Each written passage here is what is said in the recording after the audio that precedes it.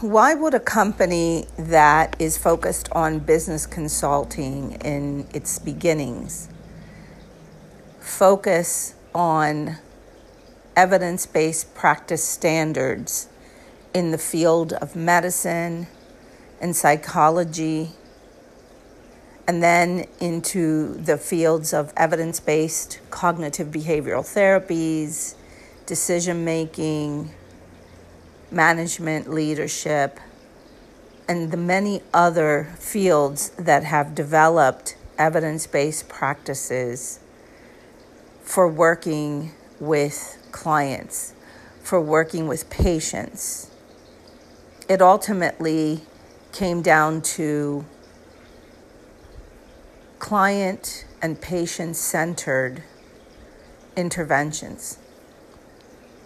When I started Rivera Business Development, I knew that our goal would be to help small businesses to succeed and to really be able to help these small startups, the solopreneurs, to get to a place where they were really not just making a living, but they were thriving.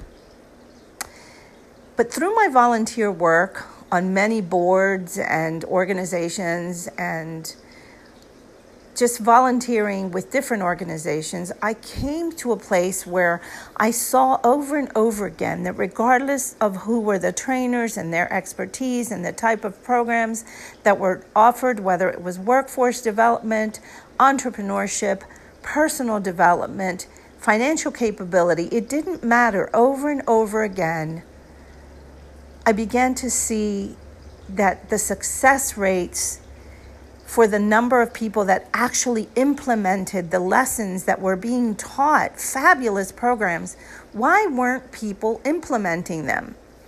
And so, of course, I started to look around at training programs and how we taught and trained. And so I started with this one question: why, if there are so many great education and training programs, aren't more people successful?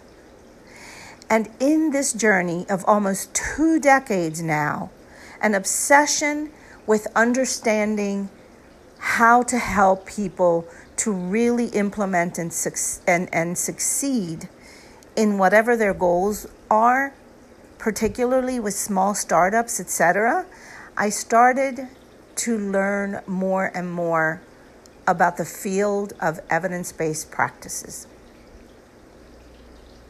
And that has led us to really be able to look at how we work with our clients and how working with evidence-based practices can really make a difference for your clients. Why is it important? The blog post below is going to share a little more. It's going to have some links that are going to you can spend the time reading what it talks about when it comes to evidence-based practice standards, of course, in medicine. But I will break down in my post how it's been applied into the field of consulting and coaching, and how we at Rivera Business Development have been able to really integrate this into our work in hopes that you will see the opportunities that exist for elevating your practice by following evidence-based practice standards.